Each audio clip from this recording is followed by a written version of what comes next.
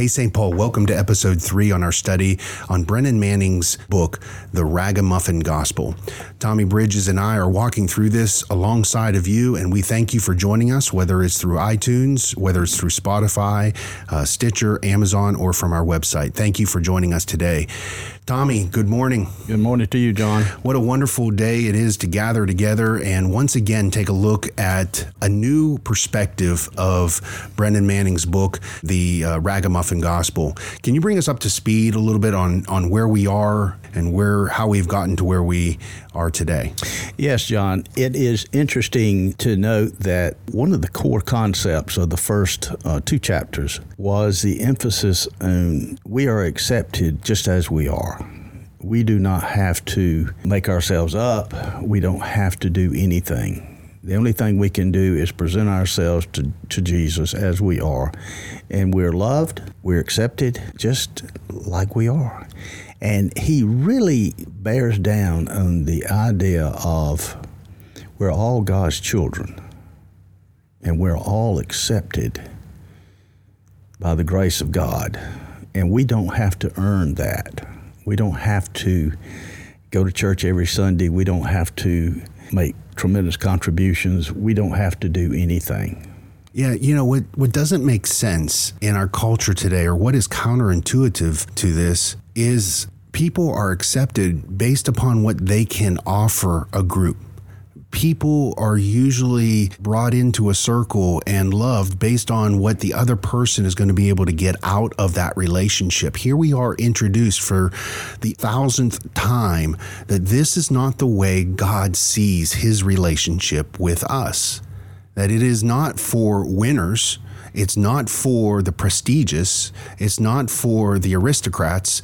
It is for all people who are willing to no longer pretend about who they are. Exactly. And we go back to chapter 2, and one of the facts that he pointed out is we need to learn to think big about God. We need to renew our minds and see ourselves as God sees us.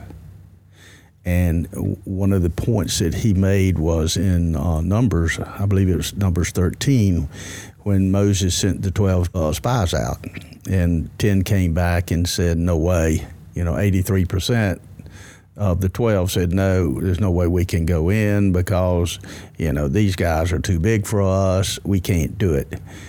The other 2, Joshua and Caleb, said, yes, the Lord is with us. He's promised us this.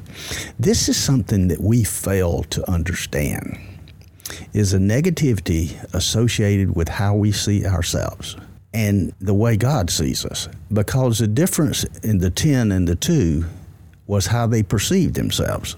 The interesting factor is moving forward in this whole scenario of in Numbers, when they're positioned on ready to go into the promised land, God had promised them this.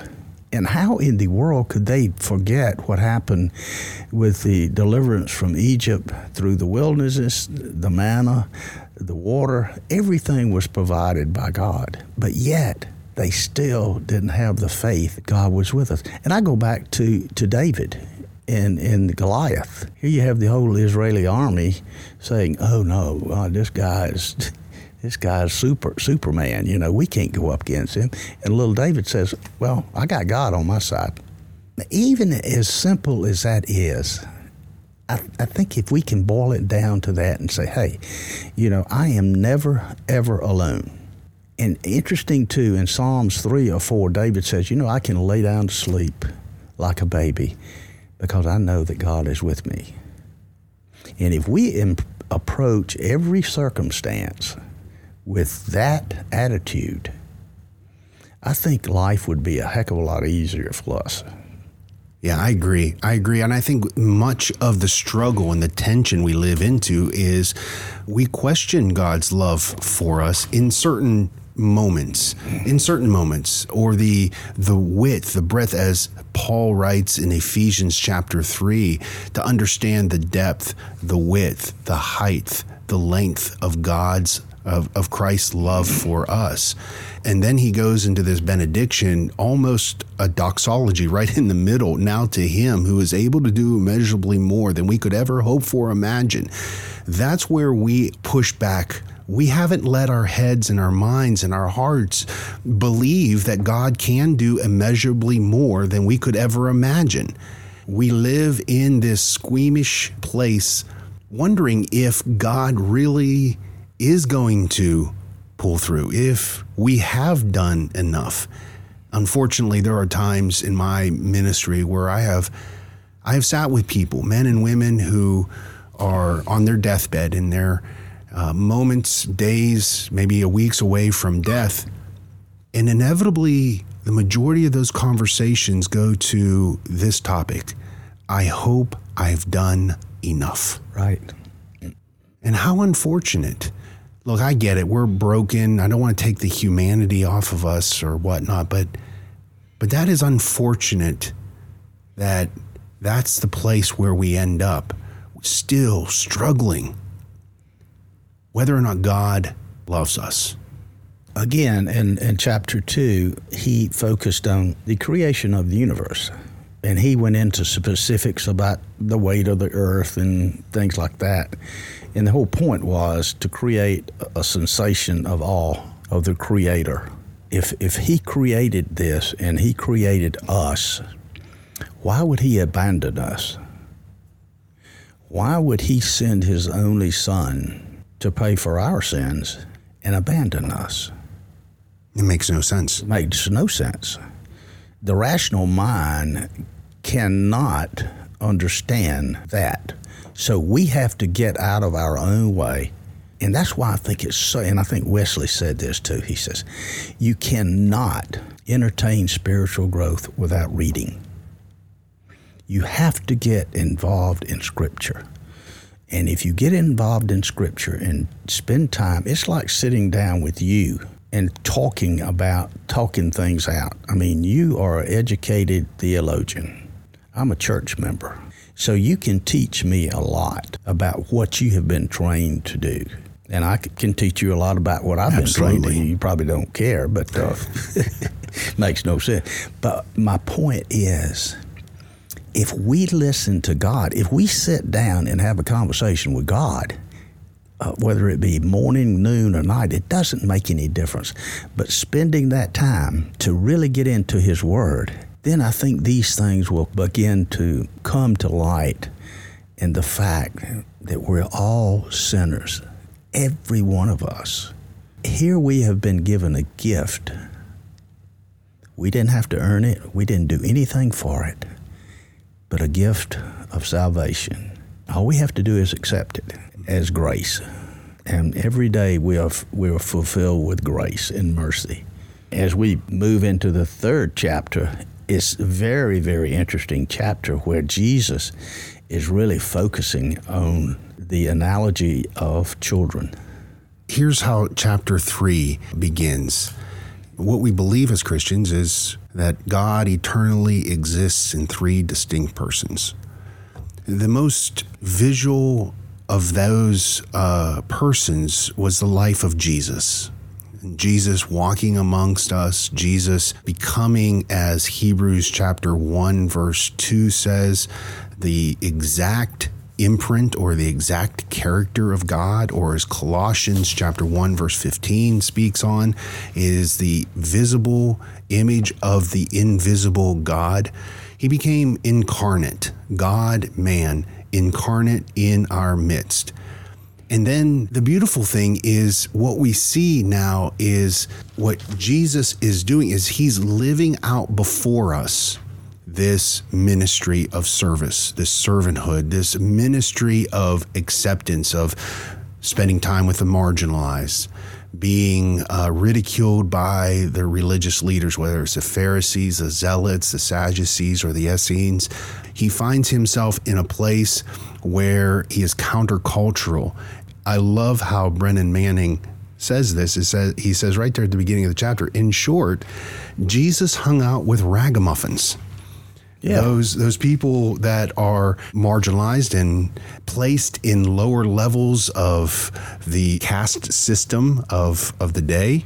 And then you have Jesus living out. And Jesus living this out becomes for us that old adage, a picture is worth more than 1,000 words. Right. And so Jesus is living out in our midst this. And you mentioned he spends time not only with the marginalized, but with children. This is something I think we all love children. Think about the makeup of a child. There's absolutely no pretense. And he mentions a little kid knocks on his door in the middle of the night, and he opens the door. Hey, Johnny, how are you doing? He says, where are the cookies? I mean, it's like he's right to the point. Yeah, living in the present. Yeah, right now. I don't care about the hellos and the goodbyes. Where are the cookies? So his point is living in the present moment and with absolutely no pretense about what his mission was. He wanted to know where the cookies were. So, and I think we can take a lesson from that. Brennan Manning says on page 54, he says, when Jesus tells us to become like children, he is inviting us to forget what lies behind. That's right. And that's what Paul says. Yep.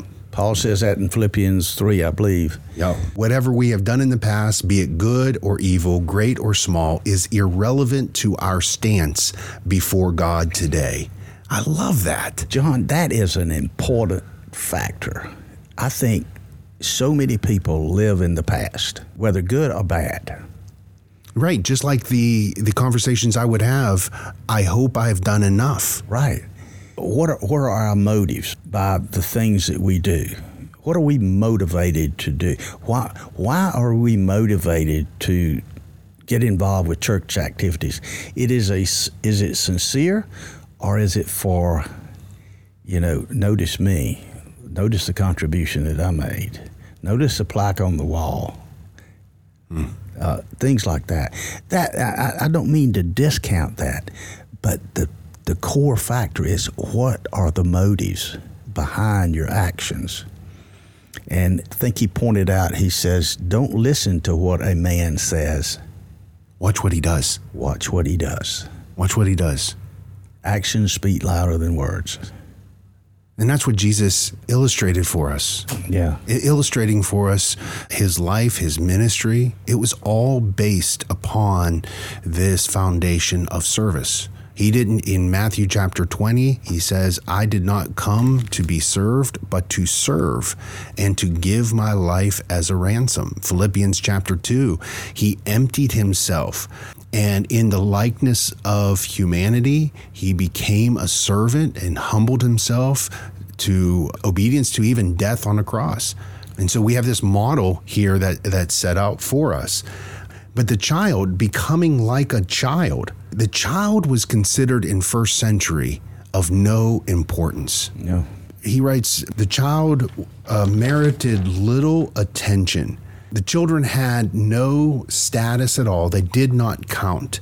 And so the child was regarded as scorn. And so for the disciples, becoming like a child, it meant their willingness to accept themselves as being of little account and to be regarded as unimportant. And I think there's so much truth in that, not only with our relationship with other people, serving other people, but also in our relationship with God. I mean, we can always find ourselves at moments, or we could be tempted to do this with our relationship with God and say, hey, God, let me show you what I have in the bank. Right. So you owe me. Exactly. We always have to approach God with our emptiness. Did you go to Israel with us? Yes. You were there in Israel. Yes, and yes. The only way that you could get into that area where the cross was is on your knees. Yeah, I remember And that. they did that on purpose. Yeah. So we all approach the cross not as people who are wearing their accolades, their badges, their awards, carrying their totes of accomplishments and possessions. We go empty-handed and kneel before the cross. That's right. Jesus did away with the social register. He totally abolished the distinction between the elite and the ordinary, or the ragamuffins, if you would. And we see time and time again in Scripture, in the Gospels, where he is having lunch with Matthew or Zacchaeus. Oh, that's a wonderful story. Wonderful story. And he was consistently criticized by the Pharisees and the elite. Why are you a glutton? Why are you doing this?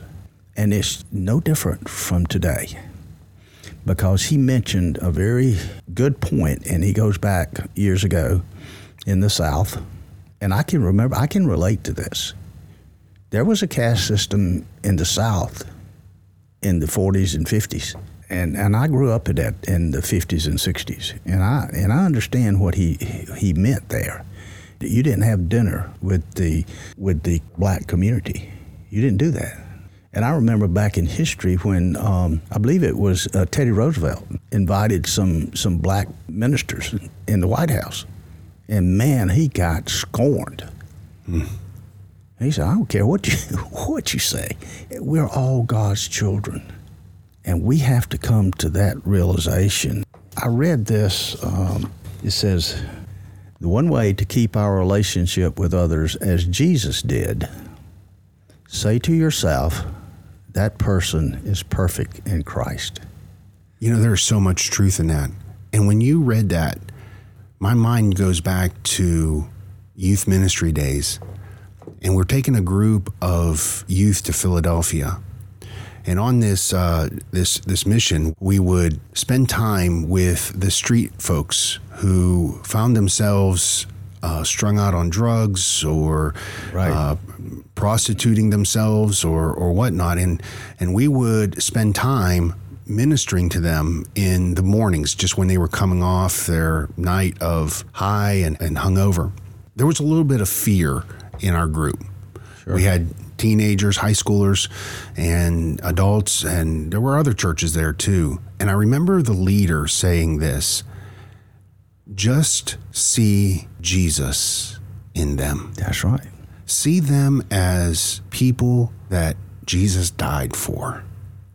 In the big scheme of things, in our faith and our relationship with God, we all approach the cross on level ground. We do. On page 59, he said, "Status seekers today are selective about their dinner guests and make elaborate preparations." And then in the end, he said, "Then they anxiously await the morning mail to see if their dinner invitation is reciprocated." They do it so that they might get invited back. And that is so true. Now, what happens in those situations where an act of grace or an act of blessing is given to you by someone else and you can't reciprocate? Do you feel anxious about receiving it? Do you feel anxious about allowing someone to do something for you that you know you can't pay back? I mean, we live in this society of reciprocating. We want to even the scales, right? I remember my last year of seminary, we had one more semester to pay for. And I remember my dad taking me aside back in 2008. And he said, "John, your mom and I want to be a blessing to you, and we want to pay for your last semester of seminary." And I pushed back. I really did. I pushed back. I said, "Dad, I have my own family now, and I have my own responsibilities and things like that." I said, "Dad, I no, you don't have it." He says, "John, your mother and I want to do this." I said, "Dad, I could never pay you back." He said, "John, let your mother and I do this. Do not take away the blessing of being a blessing." Right. And I have never forgotten that. Right. I have never forgotten that. That was one of the lived out parables, an earthly story with a heavenly meaning that I have not forgotten, that has guided me. I wish it had guided me more in different situations, but it has guided me to see clearly my place in God's eyes. I approach God saying the exact same, "God, you don't have to say, I can't pay you back." And God says, exactly. You see, what is the undoing of this ragamuffin gospel is the danger that we see our good works, our spiritual investments, and all the rest of it as a way of constructing a picture of ourselves where we see so much self-worth. And complacency, as Brennan Manning writes, complacency then replaces the sheer delight of God's unconditional love. And our doing becomes the very undoing of the Ragamuffin gospel. Right. You mentioned something a while ago that just triggered an old memory years ago. I was blessed to have two Christian parents that were very, very involved in the church and grew up in a Christian home where the Bible was the gospel. I never shall forget my mother saying to me one time, "Tommy, let others see Jesus in you." I have never forgotten that. And when you really think about that, all this stuff that Manning is talking about here comes to light because we are to model Christ.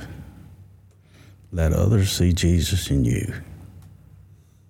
And I go back to, I think it was in maybe Luke, where Jesus was talking about, if you have a lamp, don't put it under a bushel. Right. Let it shine.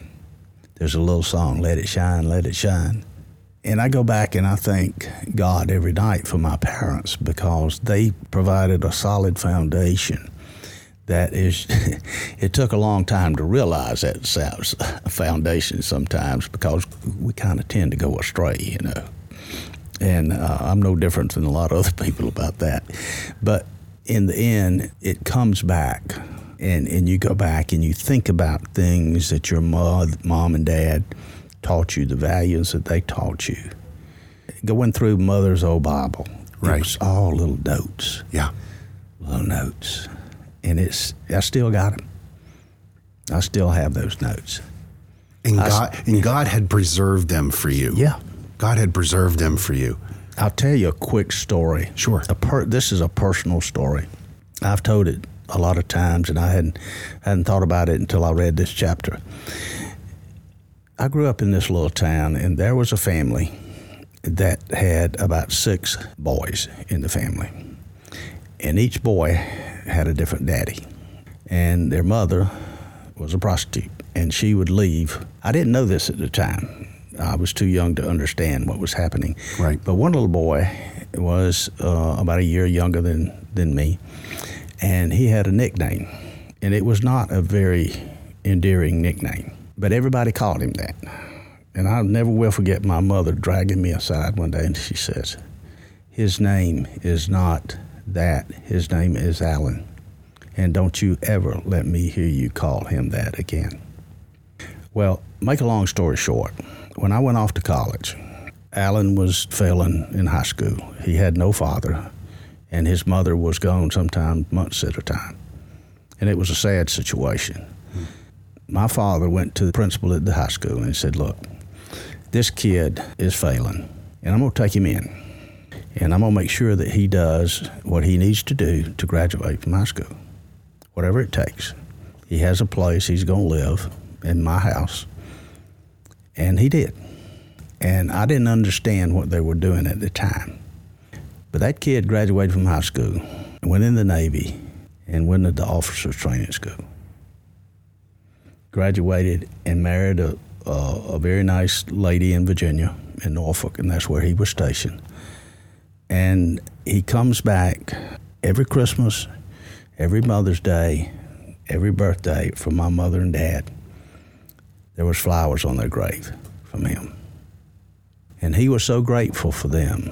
But that to me resonated when we're talking about my mother and father reached down, and they were criticized from doing this, and brought this kid into the room that I grew up in, and he graduated. I never shall forget that, and I never shall forget my mother saying, "His name is Alan, and don't you ever let me hear you call him anything else. He is a child of God." In the community, he was a ragamuffin. He was a ragamuffin, a big-time ragamuffin. It's amazing the way God changes family trees and futures through simple acts of love acceptance, Yeah. forgiveness. You see, the Ragamuffin gospel is all about Jesus forgiving sins. It's about the sins that include sins of the flesh. It's about Jesus being comfortable with sinners and the outcasts. But where there is a diversion from this is with people who pretend when it comes to their faith. Right. And know that we are called to be servants and yet do nothing. We talk about it. Right. We study it. We might even memorize scripture about it. We'll form small groups and we'll encourage each other to learn more about it. But it never moves past those walls and even the walls of our heart to see what it might look like when this compassion, this love, this acceptance, this presence of God, that when we enter places that it could be for the grocery clerk or the greeter at the department store or the person that is fixing your air conditioning or putting a new belt on your car or the nurse who is taking your vitals in a doctor's office. Always be ready to give an answer for the hope you have. Always be ready. John, I'm not sure where it appears in Jesus' ministry, but didn't he say, if you have done this to the least of these, you have done it to me? That's right. It's in Matthew chapter 24, 25, 26, right in that area. So I think we have to have an open mind. Of self-reflection too. There's this open mind to look honestly at our hearts. Right. That is so critical because you and Shane both focus on reflection. And the whole season of Lent was a reflective time. Do we take the time to do that? Because maybe we did something in the past that we are ashamed of. But that was all nailed to the cross. Amen. It was nailed to the cross, and it was crucified with Christ. And that's the joy of the salvation. Tommy, what would it be like if we were like John Dyer, that little boy, who comes into the room, and Brennan says, well, hey, John, with a sneer and a cowboy kind of voice, give me the cookies. Yeah. That is the example of living in the present. What would it mean for us today if for the next 5 days, if the next week or so, we actually looked at the present, that we're not accepted by God because of what we have done or what we will do, not what we bring to the table or what we will be able to do in the future, but right now, at this moment, in this second, we today, at that moment, are accepted and loved by God. I mean, that is revolutionary. That is revolutionary. Please, friends, if you're listening, and no matter when, I mean, you could be listening to this years after we have recorded these.